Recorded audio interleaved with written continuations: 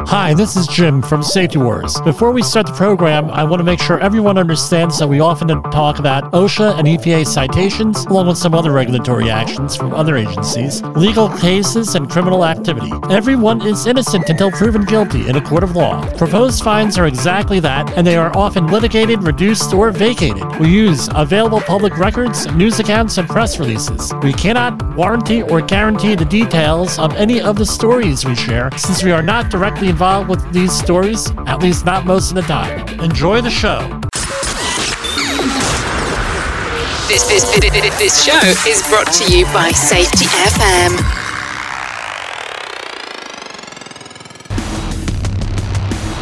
From the border of liberty and prosperity and the highway to the north, this is Safety Wars for Monday, March 27th, 2023. Well, it happened the end of last week. I was writing out a check and I wrote down 2022. That's usually when it happens, about this time of the year for me.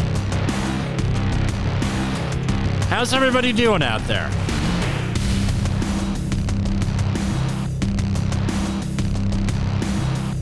Let me go to safetyfm.com, make sure I'm broadcasting, because last week I was broadcasting for several minutes,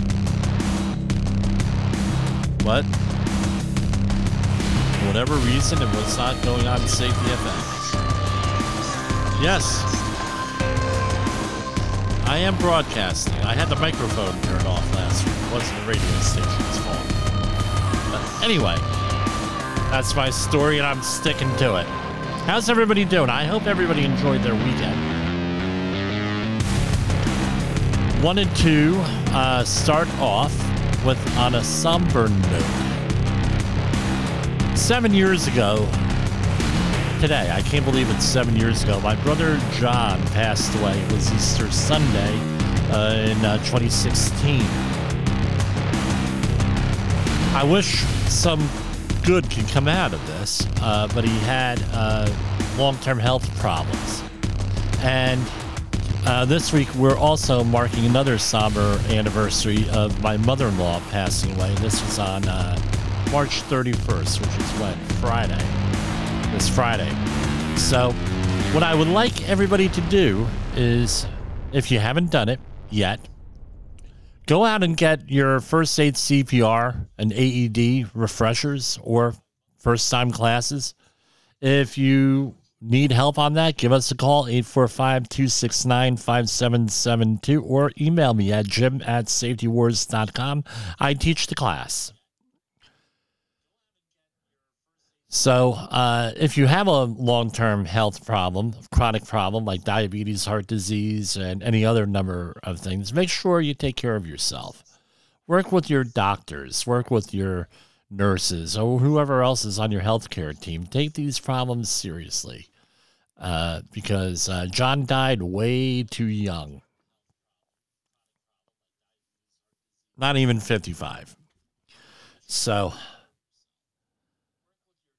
that's all I have to say on that. This past Saturday morning, I spent the morning interviewing a very good friend of mine, Murray Sabrin. If you're from New Jersey, New York area, you know him as a two-time candidate for political office and professor emeritus at Ramapo College. We discuss the banking situation. You don't want to miss this program. I'm editing it. I'll be editing it tomorrow for broadcast on Wednesday. You don't want to miss that program. We talk about everything, including environmental social governance. And I'll say this much. With a lot of a lot of it's good. A lot of it I have to question on this. And one of my issues with ESG, and it was in the Professional Safety Journal last week, by the way, last Friday, I received my issue for March. With the smaller firms trying to do business with the bigger firms, there's a lot of problems with writing ESGs related stuff because they don't have the economies of scale, and oftentimes things are exaggerated or there's outright fraud. with those programs. No, that's been my experience, and it's people treat it as a joke. So for some things we could agree with that. So for example, a statement saying you're not going to go and hire slave labor, for example, or take people's passports away when they work for you, or things of that nature. Yeah, that's simple. I think we could all agree with that.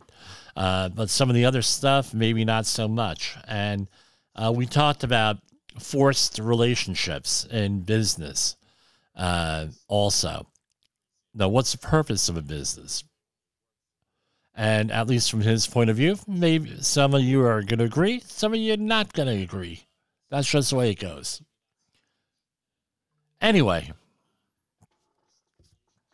Now people are texting me. Are you kidding me? You know I'm on the air. Okay, here we go. A lot of big stories today. We're going to start out with the financial news right off the bat with the closing markets. Right. Dow Jones Industrial, 32,000 is up slightly today, 32,432. S&P 500 up slightly to 3977.53. Nasdaq fell slightly, 11,768. Russell 2000 rose 1.08%. to close at 1753.67. U.S. 10-year Treasury notes are at 3.527. Note the price of the Treasury notes. All right. That's going to be a discussion on Wednesday. Gold is at 1959.40, and Bitcoin is trading at 27,124.50. Those are both up, and crude oil is up to $73 a barrel. I want to note to everybody, I'm broadcasting 8:07 p.m. Eastern Standard Time on Monday, March 27th. A lot of these markets, like crude oil, Bitcoin, gold, they trade 24/7, basically. Or for gold, it's 24/6. So just keep that in mind. Silver at 23.39, up slightly. Platinum at 994.50, and palladium at 1460.50. So those are the financial markets for the day. Okay, let's hold on, everybody. Big story tonight. All right. These are what's the latest reports are. There was trans female former student, 28, armed with 2 assault rifles and a handgun, kills 3 9-year-old kids and 3 staff members at Nashville Private Christian School after writing manifesto and drawing maps of church campus. The shooting took place on Monday at the Covenant School in Nashville. Shooter has been named as 28-year-old Audrey Hale, who lives nearby. And basically, 6 people, including 3 children, are dead after a female shooter opened fire in a private school in Nashville, killing 3 9-year-old children and 3 staff members. The shooter was 28-year-old Audrey Hale, who at one time attended the school. I don't know about that. That's allegedly, right? So, police said she identified as transgender, and online profiles show Audrey used he or him pronouns. So, and around, so the narrative on all this stuff is, the narrative on this stuff is the same as usual, right? So, I had, when this happened in Uvalde last year, right, and this is a private school. Private schools covered by OSHA. So I'm sure OSHA will probably issue a report on this or something else. And if they don't, they probably should on this, on what happened. But on the public schools, normally they're not covered unless they're by federal OSHA. They're covered by a hodgepodge of regulations by either state OSHA or by no OSHA at all. And it's done by statutory law, this and that. It's a hodgepodge. It's all mixed up. What my solution, and it's controversial, I'm going to say that much, is that OSHA should have jurisdiction over public schools. This way you have a federal investigation anytime this stuff happens, and the school district will be compelled to protect their workers, aka teachers and staff members and everything else. So there will be another tool there, and there will probably be a federal resources allocated, if anything, for the even on the website or for spot inspections or something like that in this area. Now, people say, well, OSHA's like understaffed and undermanned. Yeah, I understand. Maybe we can increase the staff with this. And also, because what often happens is there's very little incentive for government workplaces to work safely. I hear all different types of horror stories from government employees and their workplaces, right? And when they find out I'm a health and safety professional, who do I call? Well, you call your state agency that's responsible for workplace safety for public employees. Well, we did that. They never showed up. Or we did that. We made complaints to this agency, that agency, this group, that group. They get ignored. And what am I saying? Put it under federal jurisdiction. Assign, even if you have, you hire 150 or 200 more OSHA citation compliance officers, and I always say citation officer. That's like fad, right? OSHA compliance officers. Put these schools on notice that they're going to be that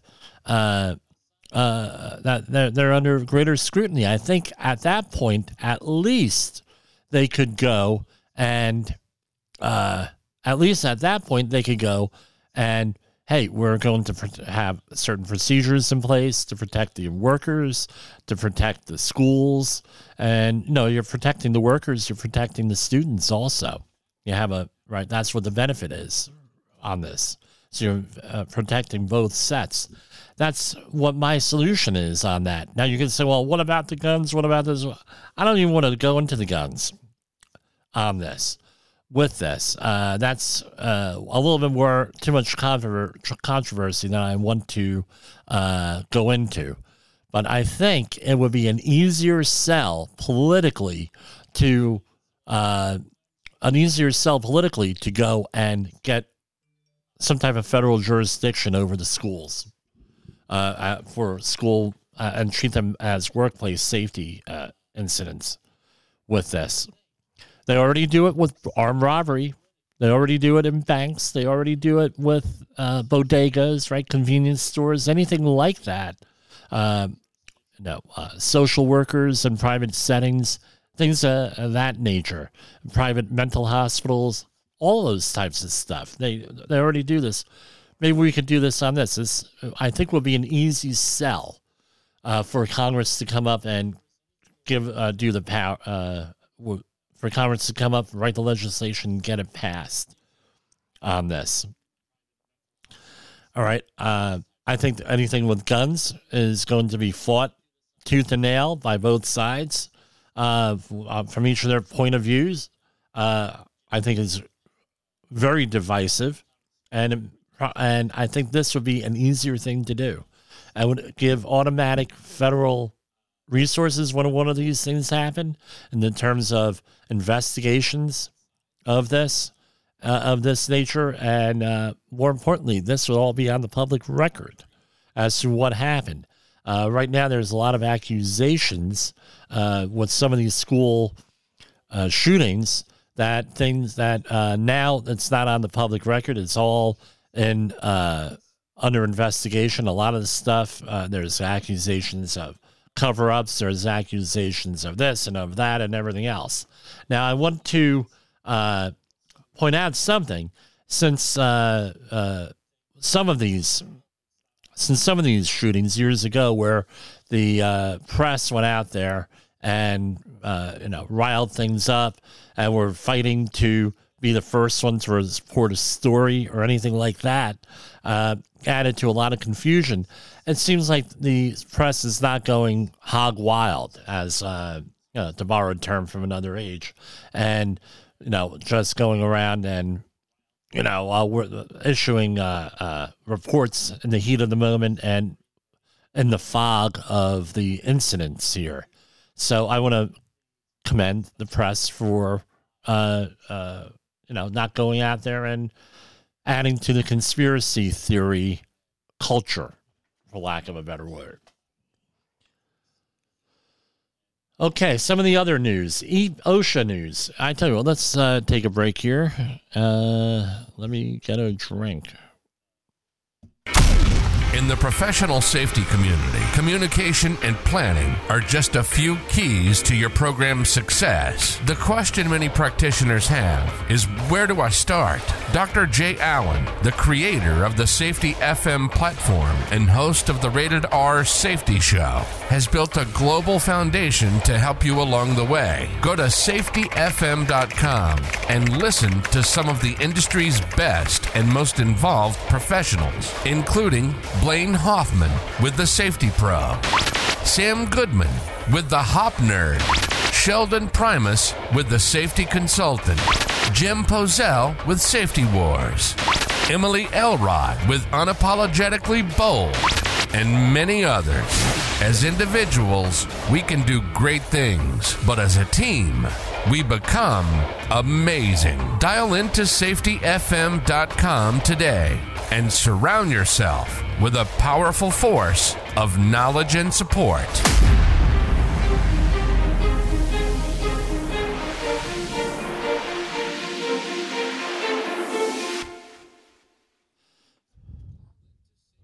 OSHA recordables, catastrophic losses, environmental disasters. You want answers? So do I. This is Jim Pozell with Safety Wars. That's my daddy. You are listening to Safety Wars. Tomorrow's Safety Today.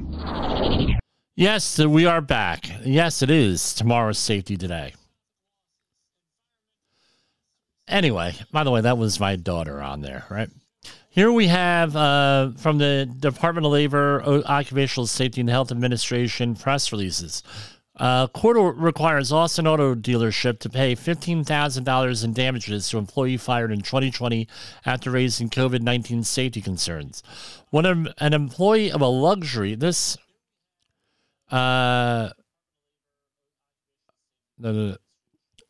this headline is right. So this employer reinstated the worker and paid $116,000 in back wages in an earlier agreement. So they got $116,000 plus this $15,000. All right. When an employee of a luxury auto dealership in Austin learned a coworker had tested positive for COVID-19 in 2020, they alerted the company's management and requested they notify other employees immediately of their exposure risk. Remember, this is 2020. Things are going nuts back there. After the dealership failed to act, the employee mailed all company employees about the potential hazards. Less than an hour later, the car dealer terminated the employee. On March 20th, 2023, the Department of Labor obtained a consent judgment in U.S. District Court that requires the employer, I'm not going to mention the name of it, to pay the employee $15,000 in compensatory damages. The court also forbade the dealership from discriminating against their employees when they exercise their federally protected rights to raise workplace safety concerns. The action follows a lawsuit filed by the department in October 2021 and a federal whistleblower investigation by OSHA. The agency found that dealership illegally retaliated against the employee in December 2020, violating whistleblower protections under the Occupational Safety and Health Act. Quote, retaliating against employees who report workplace safety and health concerns is illegal, said OSHA Regional Administrator Eric S. Harbin in Dallas. In this case, an employee raised legitimate concerns about a potential coronavirus hazard at the car dealership where they worked. Such good faith alerts others to possible risks and makes workplaces safer. In a related case, the Department and the National Labor Relations Board negotiated an agreement on July 26, 2022 with the employer And the employee that required the company to pay $116,000 in back wages to reinstate them to their previous positions. When employers retaliate against their workers for voicing safety concerns and health hazards, right? Going on, it goes on and on. Okay, this is where I see the problem. All right. We know in construction, we hear about OSHA all the time. Environmental stuff, OSHA all the time, because you have the 1910-120 regulations for hazardous waste site operations and emergency response. We hear stuff in construction because you have a lot of outreach in construction about OSHA. General industry, things start to get a little bit slim shady sometimes, where employers don't... where you have employers that do not know what OSHA is. I've met them all the time. And where the employer or the owner may have heard of OSHA, their workforce has not heard about OSHA. Does not know about... I was just dealing with a company about 6 months ago where they never heard of OSHA, didn't know that about working conditions, no training, no nothing. And this was in the restaurant industry. And they had a major injury. And what do you think happened? Workers' comp. It automatically gets reported to OSHA, or the OSHA at a certain point gets a report.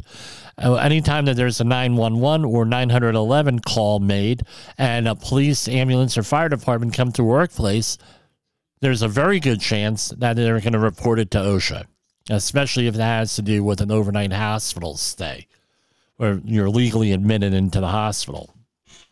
No, it's not. It's a recordable. So what's my point on this? And then what happens? The company gets a visit from OSHA. How come you didn't report this? And going on and on. What's my point? Lack of training, lack of awareness. If you're going to be going and hiring people, putting them in charge, right, then it's incumbent on you, the employer, to train them in health and safety issues. All right? And hold on. I got to go to commercial break. Something just happened. Is your safety training old, stale, and hackneyed? Is your safety trainer still preaching a warped version of behavior-based safety? How about safety training that actually addresses your hazards in your workplaces and is not standardized baloney from 25 years ago? Contact the Safety Wars team at safetywars.com or call Jim Posel at 845-269-5772. Remember, if you're receiving this message, you are the solution to unsafe workplaces. Sorry about that. We had a situation. I had to answer the phone. All right.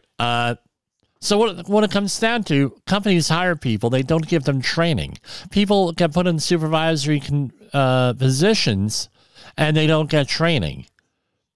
They don't know anything about this whistleblower stuff or anything else, but you can do that by calling 845-269-5772 or Jim at safetywars.com. We could set you up with a class on this. We could coach you along. You give us a call. You make an appointment with me. It could be done online. It could be done in person, depending on the location. And we could go over what your requirements are as an employer with OSHA, as far as OSHA and whatever your situation is. We're not talking a lot of money here, guys, because right now, all right, this employee, right, all that they had to do was, allegedly, according to the article I'm reading here, and then I'm basing it on this article, all that they had to do was address that, right? All that they had to do was address it. Okay, look, there's somebody here, blah, blah, blah. And this was all under the CDC guidelines they had worked out and everything else. They had form letters. This could have been a company-wide Zoom call. This could have been a company-wide email. Hey, just to let you know, Jane Doe ended up with an issue here, or an employee. No, you can't use a name, but everyone will know who you're talking about. Hey, an employee who has this, right? You may want to, these are the symptoms, things of that nature. Very small type of thing. Maybe they could have said, hey, to the employee who reported, hold on, we're going to come out with an email tomorrow morning on this. Thank you for letting us know. Thank you for your concerns, blah, blah, blah. Okay. And then the next morning you send it out. Now you're dealing with $116,000 plus another $15,000, $131,000 plus attorney fees, plus the time wasted, plus you lost a good employee with this, plus you lost good faith with your other employees. Doesn't make sense. It doesn't make logical sense. It doesn't make business sense to be doing this type of stuff. It really doesn't. All right. Here we go. Next one. U.S. Department of Labor, Grain and Feed Association of Illinois' Renew Alliance to address common hazards in the grain handling industry. So there's an alliance renewal with the Grain and Feed Association of Illinois. On March 24, 2023, OSHA's Illinois area offices renewed an alliance with the Grain and Feed Association of Illinois to address grain industry hazards associated with engulfment, falls, conveying equipment, and combustible dust. The association's executive director, Jeff Atkinson, joined OSHA area directors Trish Rankin of Peoria, Aaron Pretty in Fairview Heights, Jacob Scott in Naperville, Suvkir Carr in Chicago North, and James Martinek. I knew on Martinek, a whole family in Woodbridge. James Martinek of Chicago South to sign the alliance agreement. The 4-year alliance renews an agreement originally signed in March 2020. Representatives of each organization will meet at least annually to track and share information on activities and results in achieving the goals of the alliance to improve safety and health in the grain industry. So it's all the same thing. Outreach initiatives, sharing invitations, or then, right, different events, right? And I just heard of this. There's an annual Stand Up for Grain Safety Week. Let's click on that. What's that about? The standupforgrain.org. It's this week, March 27th to 31st. Well, what do you know? They have Zoom links for all sessions talking about grain. That's interesting. I'm going to save that one. Okay. Now, and what's somewhat regional for us here, we had a chocolate factory explode in Pennsylvania. All right. Death toll in Pennsylvania chocolate factory explosion climbs to 7. All right. So, let's see. What are the details here? The death toll in Pennsylvania chocolate factory explosion climbs to 7. I tell you what, if you can handle it, they have video of the actual explosion. The remains of 2 more victims were discovered late Sunday, bringing its death toll to 7, authorities in the borough of West Reading said. It's believed that the two corresponded to 2 people believed to have gone missing after Friday's blast. Right, the fine closes search operations at the R.M. Palmer Company as no other people connected to the location were missing. And it's just an unbelievable thing. Now, let's talk about what possible causes would be. All right, you're dealing with chocolate. You're dealing with 2 things that are highly flammable. You're dealing with sugar and sugar dust. And you're also dealing with chocolate, cocoa dust, right? Both are organic dusts. When they're ground into a powder, things explode. And I'm not involved with the investigation here, and I don't have any details. But this is basically this is based on my experience with dust explosions and my education about dust explosions. So remember, finely grained powder has more surface area than coarsely ground coarse powder. So when you get into fine-grained powder, it makes it much more explosive.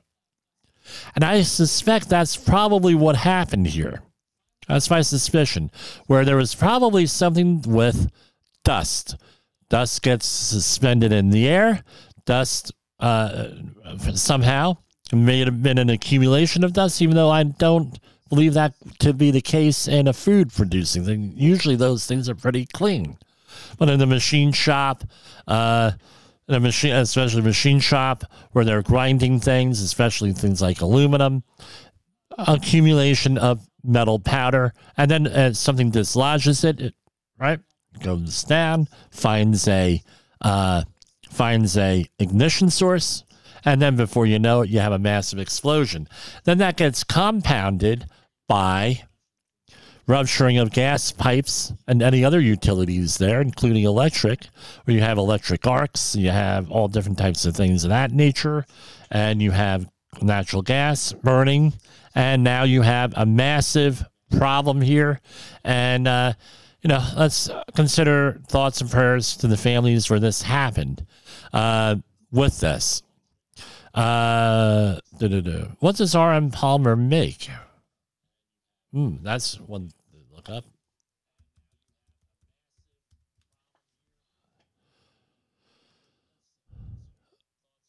What do they? Yeah, their website says they're currently closed. Yes, I would think so. The building is completely leveled.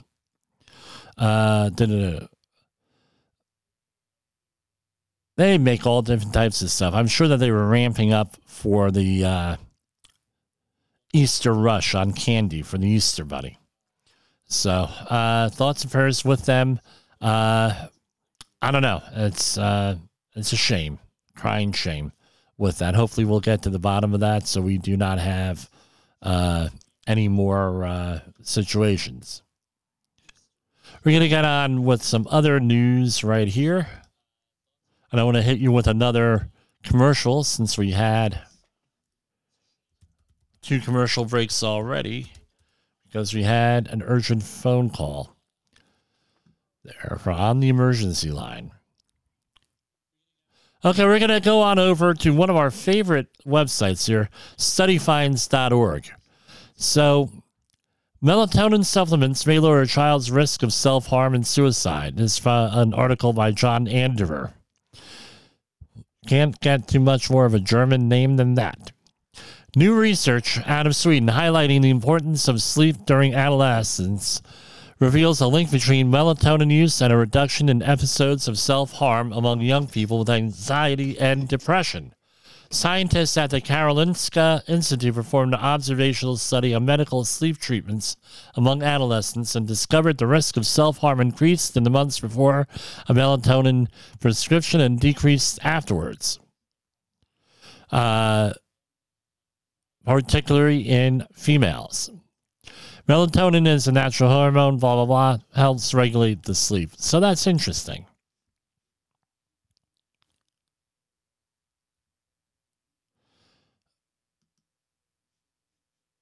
And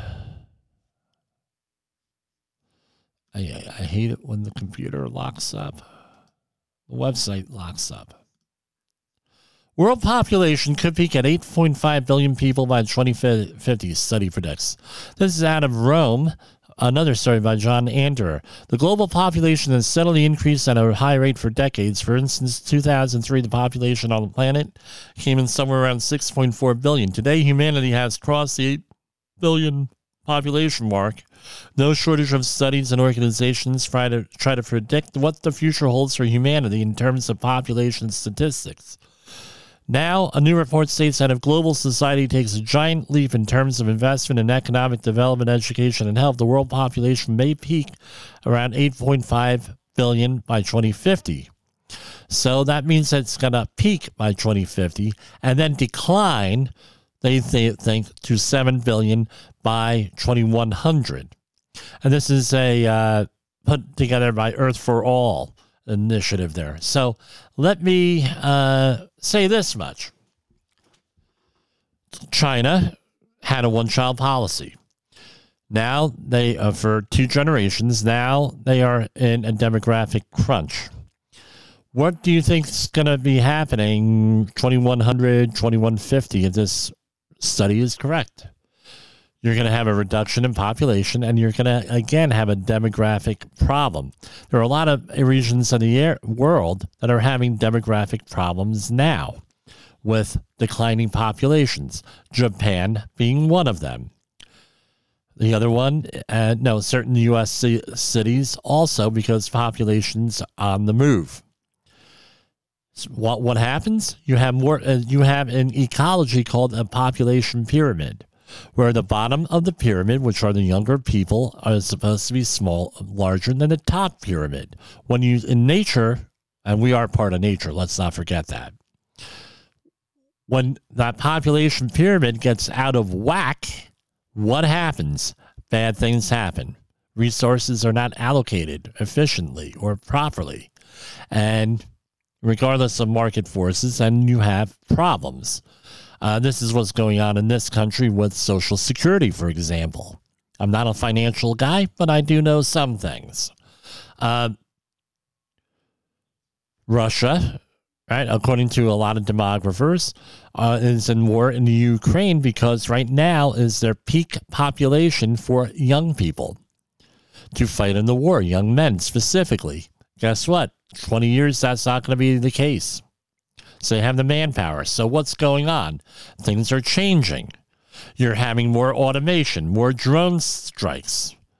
Hell, before the end of this decade, I imagine they're going to have Terminator-type machines, all right, out there, right? Like in the Terminator movie with Arnold Schwarzenegger, or I'll Be Back, right? They might have that. Why? Because they're running out of people. The other thing is the demographics are fouled up. Another thing that might happen is governments will give people incentives to have children or for better prenatal care, so the infant mortality rate does not could be improved. Now you're going to say, Jimmy, you're nuts. Jimmy, what are you talking about? That doesn't happen. Case in point, Friday night we talked about Philadelphia giving $18,000, right? It might not have been Friday. I think it might have been was Murray Sabin on Saturday. $18,000 for 2 pregnant women, so now they could have better, right, infant mortality rates, the lower infant mortality, right? Again, that would probably result in better demographics and everything else.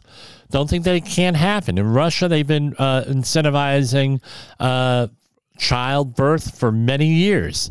Putin, maybe, I don't know how successful it was, one day about 15 years ago said, everybody go out and take the day off, make some babies, right?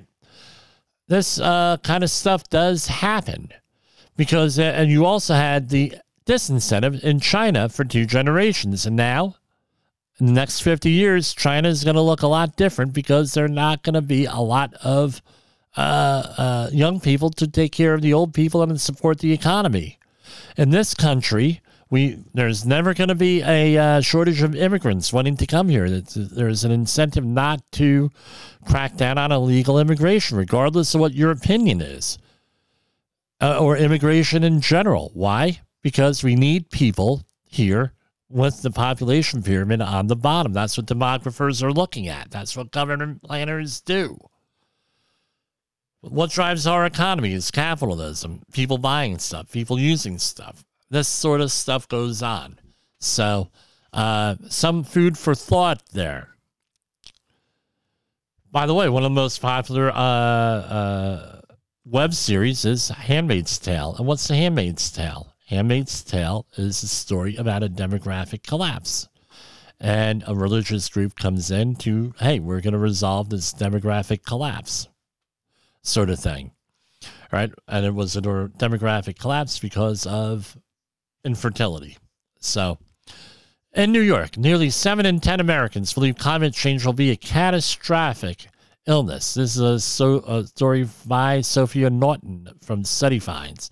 Survey of 2,000 U.S. adults looked at their sentiments around environmentalism, found that Gen Z and millennials are especially likely to feel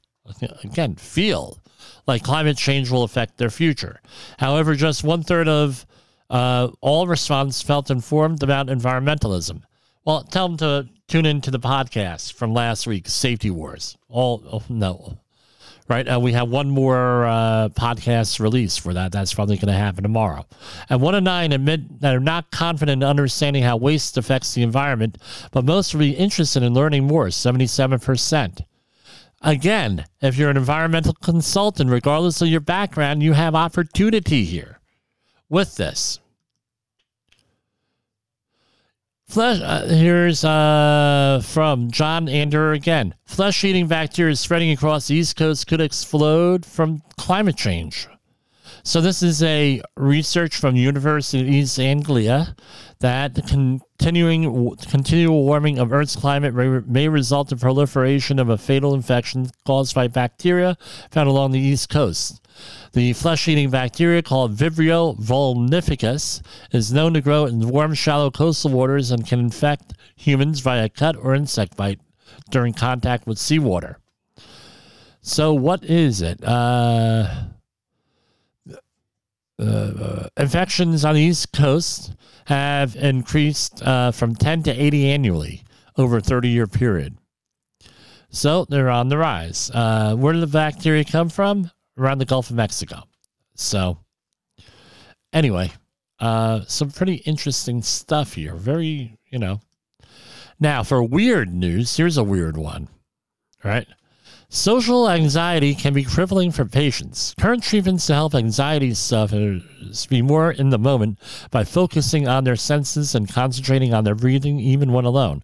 We found that individuals who undertook one session of mindfulness therapy together with being exposed to human body odors showed about a 39% reduction in anxiety scores. So what does that mean? Human body odors. Underarm odor. Whoa. Sweat. Whoa. Anyway. Where are we coming to here? What's the world coming to?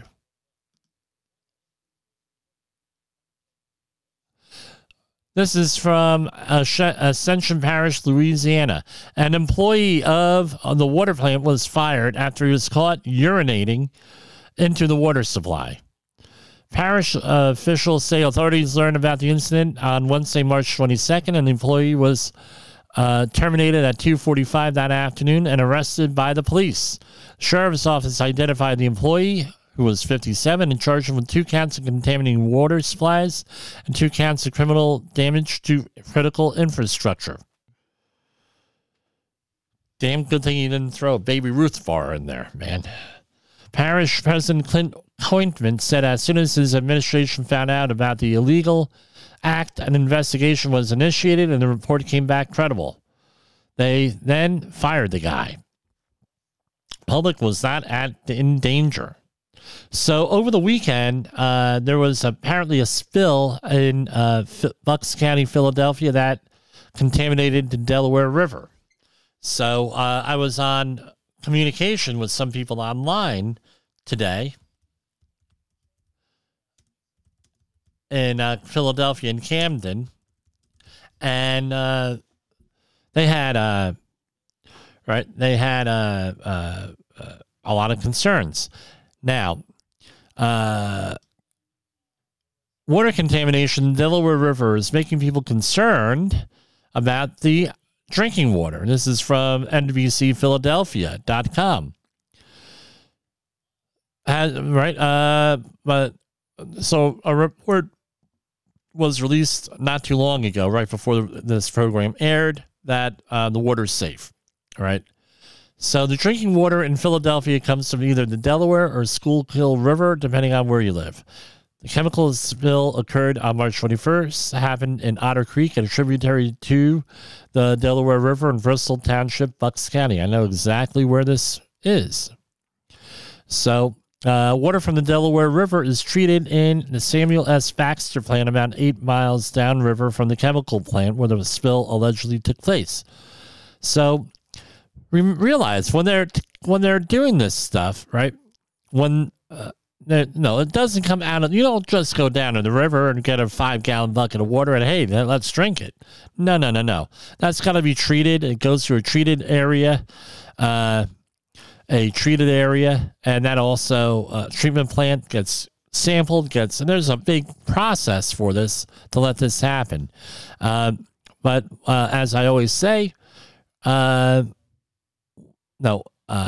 a lot of times it takes 24 to 48 hours to get sample results, sometimes more on that. So again, be vigilant. Always be vigilant. Update on, let's see if we got anything else. Some more Department of Labor news here. Nope. Sorry.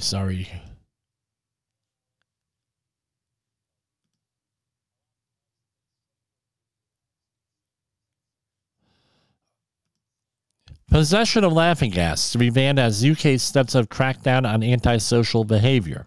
The UK government, this is from the Epoch Times by Alexander Zhang. The UK government will make possession of laughing gas a criminal offense as part of a new measures to crack down on antisocial behavior. I don't know if I can see them.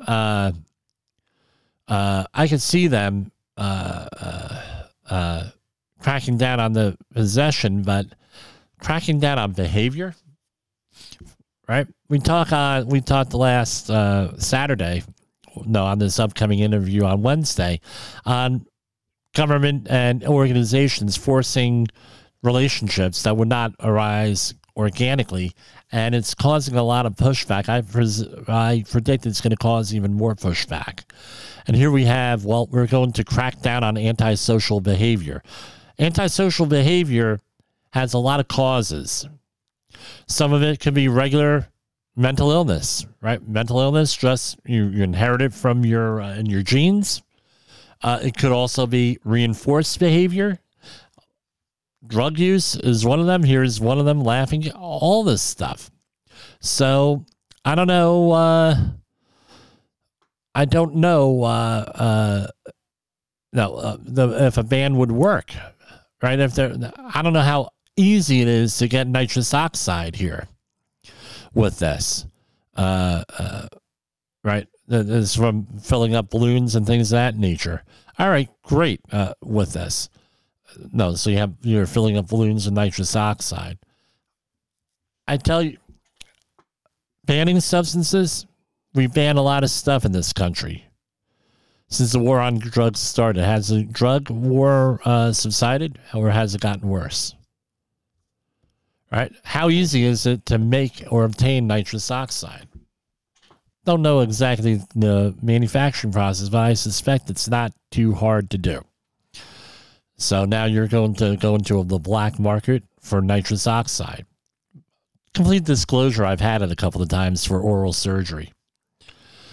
We are concerned about the government spokesman told the BBC, we are concerned about the rise in health and social harms of nitrous oxide and how widely available it is to the public, particularly to young people. Therefore, we are banning nitrous oxide. We are for the first time making possession of nitrous oxide an offense. Okay, good. Nitrous oxide is gas sold in small silver containers, which are then squirted into balloons and then inhaled. Prolonged use can cause a vitamin B12 deficiency, anemia, and nerve damage. It could lead to spinal injuries, according to some doctors. I don't know if that's true or not. I haven't researched it. It's been getting worse since the COVID-19 pandemic, as increasingly a scourge here. I don't know. Probably worth looking at, right?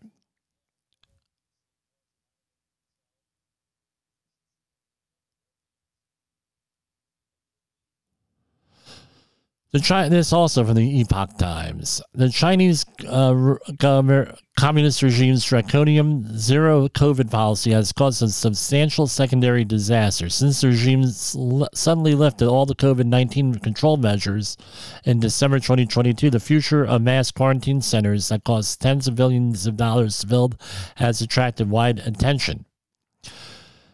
So, a lot of these quarantine facilities have been abandoned, and now what are you going to do with them? It's a big issue with that. You know, a lot of people feel that they wasted money on here, and now, right? So I have some experience in this area. I was hired to do health and safety with a friend of this program, David Olcott, where we were. I was hired to be a health and safety professional on a COVID-19 hospital build in my neighborhood. And I know all paid for by the federal dollars. How do we build it? We use panels. Now, the biggest thing with building these hospitals, sprinkler systems. So they had an existing auditorium. What was some of the stuff? Sprinkler systems, number one. Power systems, number two. Right, installing power and backup power, because you're a hospital. You need to have sprinklers. You have to have backup power. And we also built things with panels. And you're going to laugh, industrial Legos.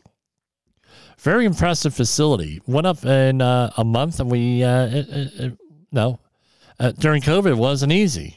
Because getting qualified workforce, and everybody's freaking out, especially up here in the Northeast, because right across the border in Rockland County, where I'm from, was one of the areas of ground zero, and for the pandemic, right? And we had ongoing coverage with that. I had to take most of it down because it wasn't worth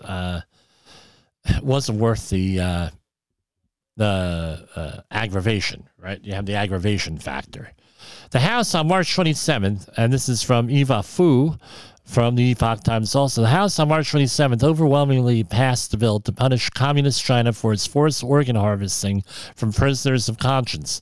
The move marked the first non-symbolic legislative measure in the United States to counter the atrocity.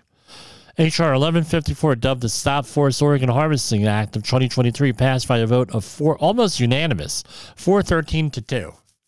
All right, so there are some people not in session there. It aims to sanction anyone involved in the organ harvest and organ harvesting. It was sponsored bipartisan by Senators Tom Cotton and Senator Chris Coons, and more than a dozen other lawmakers, right, leading the measure's companion version in the Senate.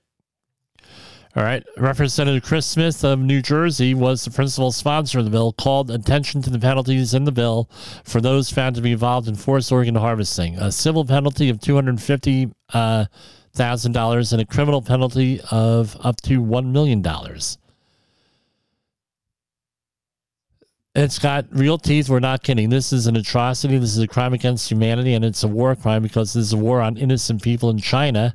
Xi Jinping is also directly responsible, but those who willingly engage in this will be held responsible. My question is this. Okay, how's this even enforceable in China? Right? What, are you going to wait for the Chinese people who do this, officials, business people, citizens to come over here and then arrest them? I think you're playing a game of chicken with China, and you're looking for a major escalation here with this.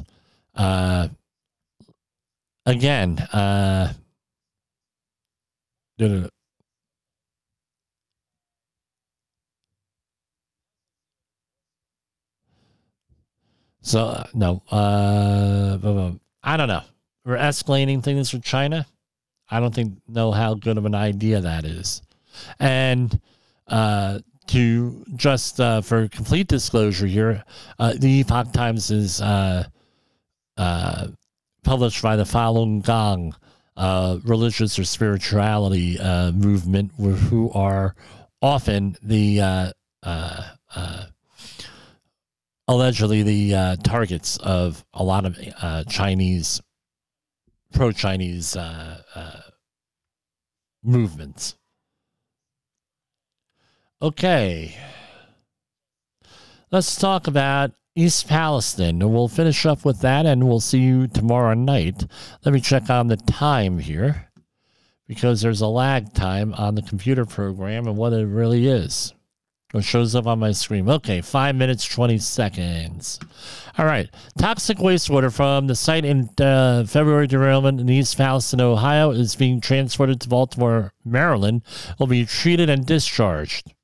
Right? So that's basically a treat. They treat and discharge. So Clean Harbors Environmental Services, whom I've worked with before, has contracted with Norfolk Southern Railway to accept, treat, and discharge wastewater collected from rainwater and everything else. Now, this would probably be a good time to go over to the EPA website. And let's see, they have statistics on here. All right. So here we have...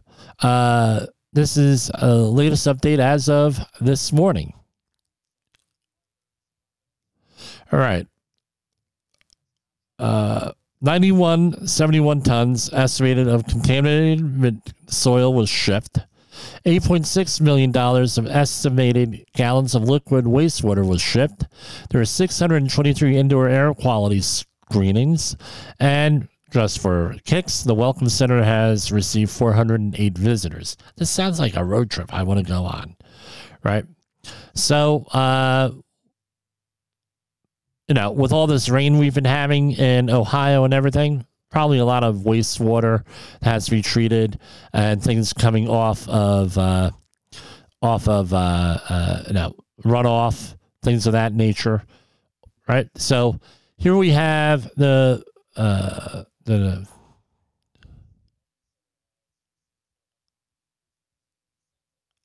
all right, today the EPA published the document, the newsletter, right, for communities in Ohio and Pennsylvania. Newsletter will also be mailed to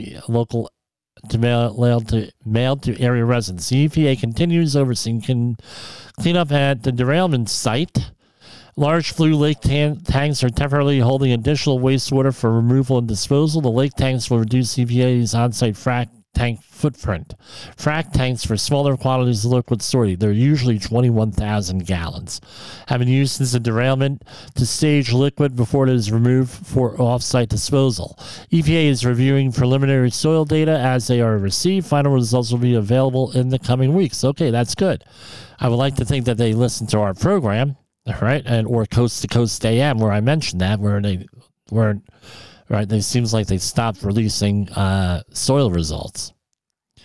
And that's what's going on over there. So we will see you back tomorrow and that'll be Tuesday, March 28th. I'll probably read that newsletter from East Palestine and see what else they say there.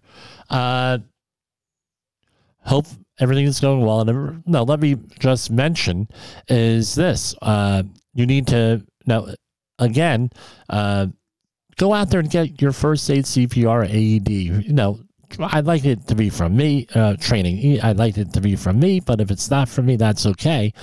You might save a life with that. I know my mother-in-law, me and my brother-in-law were the ones administrating first aid CPR. We weren't successful, but we at least tried to give her the best chance that we could. And with my brother, right, if you have a chronic health issue, please resolve it and everything else here. And we'll see you back here tomorrow. The views and opinions expressed on this podcast are those of the host and its guest and do not necessarily reflect the official policy or position of the company. Examples of analysis discussed within this podcast are only examples. They should not be utilized in the real world as the only solution available, as they are based only on very limited and dated open source information. Assumptions made within this analysis are not reflective of the position of the company. No part of this podcast may be reproduced, stored in a retrieval system, or transmitted in any form or by any means, mechanical, electronic, recording, or otherwise, without prior written permission of the creator of the podcast, Jay Allen.